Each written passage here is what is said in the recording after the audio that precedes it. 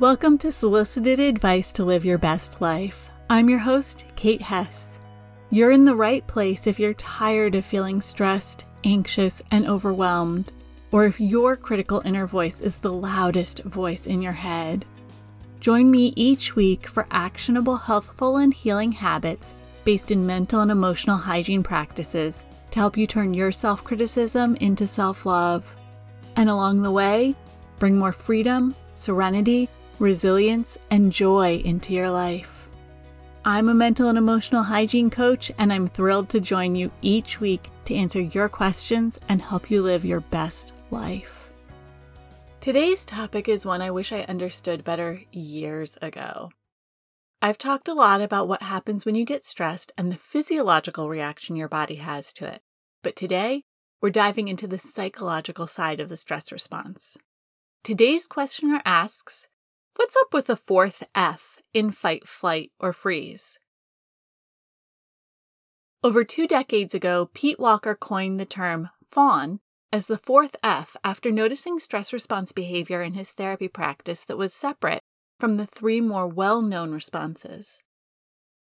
Before we dive into the stress response, I want to make a special note that if this discussion brings up thoughts, feelings, and/or memories of past trauma, please seek the support of a trauma-trained professional to help you in processing what you've experienced. And one more note, this is a big topic. I'll be doing a deep overview, but we're still just scratching the surface. If you're listening to this episode while driving, doing the dishes, folding laundry, or working out, don't worry about taking notes. I've done it for you. You can get your copy of the worksheet at nourishnestbreathe.com/P22. That's P as in podcast and the number 22. And I'll also put the link in the show notes. At the most basic level, the biological imperative for all living beings is to survive. To do that, organisms strive to gather the resources they need to meet their basic needs and avoid risks and danger which could put their survival in jeopardy. Baked into our brains is this desire to survive. And when we're faced with one of those things that could put our survival in jeopardy, our brain and body react by triggering a stress response, which prepares us to best handle the threat. And that's great when we're actually in real danger. However, our brains just don't differentiate between actual threats and perceived threats. Actual threats are things like coming face to face with a hungry lion. Perceived threats are things like running late for work or unexpected company the day before you are planning to clean the house. Here's a great way to tell the difference between real or perceived threats. Real threats don't involve the past or the future. They're dangers here in the present moment.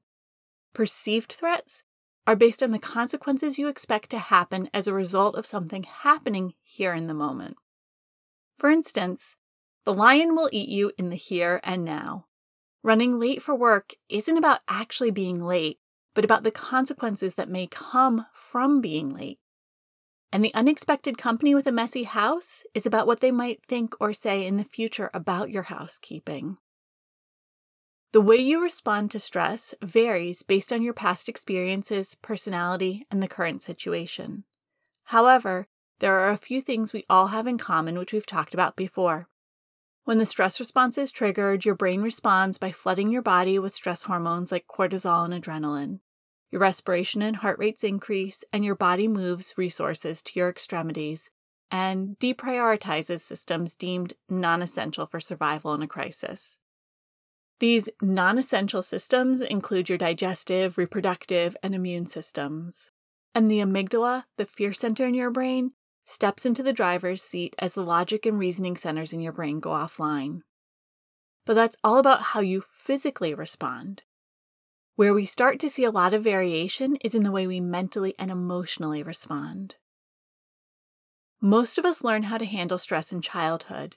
We watch how the adults around us handle their stress, and we discover how, when we feel stress or fear, they react or respond to us.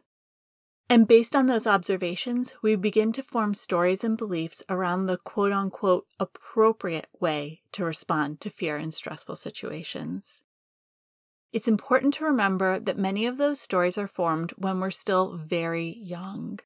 And as a result, we don't have the life experience nor the ability to think as logically and insightfully as we might as an adult. What we experience is being filtered through the limited life experience and worldview of a young child. Unfortunately, some children experience deep trauma which shapes their stress response. Others experience what might feel like a huge deal to them as children, but which seem much less important as they look back through the eyes of an adult. Regardless of how you might respond to these experiences now, please offer yourself the grace to recognize they were very real to you as a child. While our experiences in many ways shape the way we respond to the world, we also have our own unique personality that we came into this life with. And our personality can influence the way we respond to stress. Additionally, based on your family history, there may be inherited trauma and corresponding epigenetic changes which come into play. When we experience trauma, it can cause our gene expression to change. It's not changing our actual DNA, but rather changing the way our body understands our DNA. I like to think of these epigenetic changes like a light switch. The trauma may be flipping the wires, so off is on and on is off. The light and the switch are still there, they just aren't responding the same way they used to. All of these components, our stories and beliefs, our unique personality, and our inherited trauma all get thrown into a big mixing bowl, combined, and create the framework which drives our default stress response or responses. As I go through all 4 of the F's, think about which one or ones you identify with. Try to do so without judgment. Remember, there's an awful lot that goes into how you respond to stress, and none of the F's is fancy-free.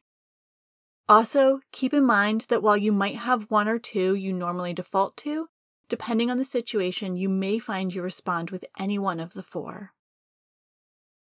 The fight response is meeting fire with fire. When you come face to face with danger or stress, you prepare to meet that danger head on.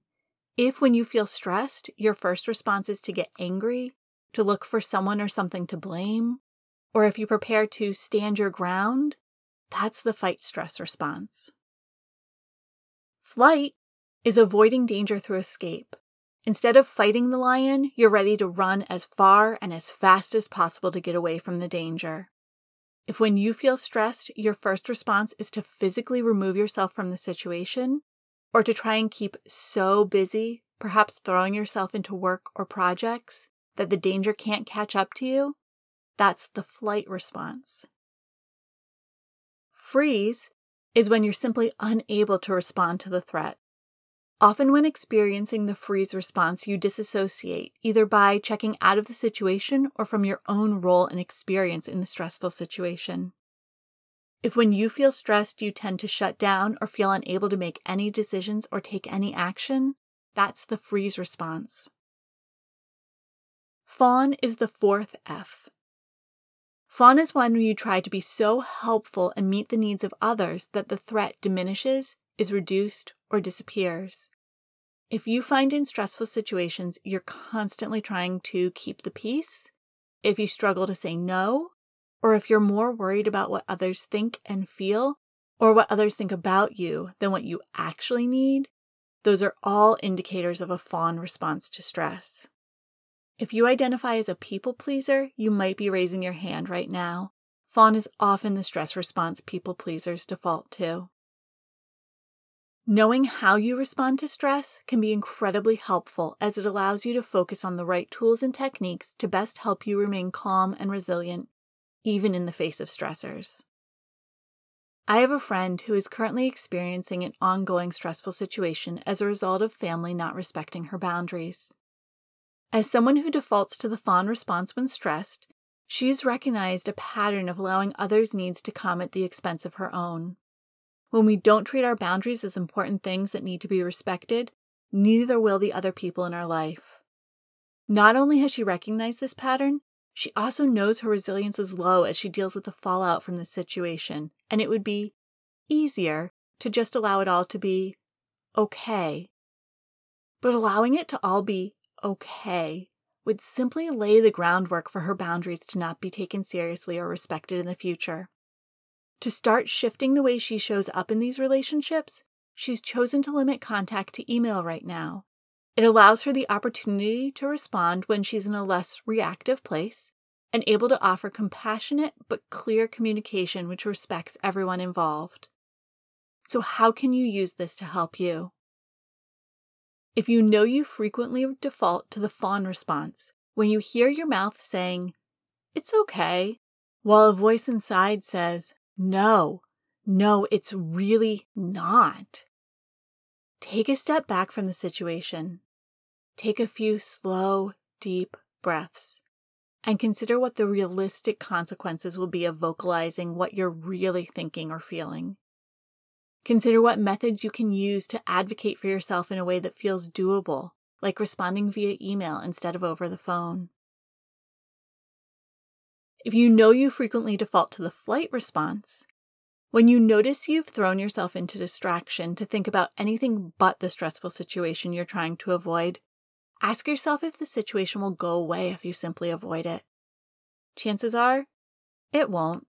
And even if it does, would you be happy with the outcome that resulted? Take some time to reflect on the situation and the best way for you to take action to reach an outcome you'd like to achieve. You can journal, meditate, make lists, or use any other self-reflective activity that works for you. If you know you frequently default to the freeze response, when you notice you're shutting down emotionally or feel stuck, unable to take any action on a specific topic or in a particular area of your life, zoom out and ask yourself, where do you want to be and how do you want to feel 5 years or 10 years from now? In order to become that person or have what that future version of yourself has, what action would you need to take today to move down the path to become that person living that life in 5 or 10 years?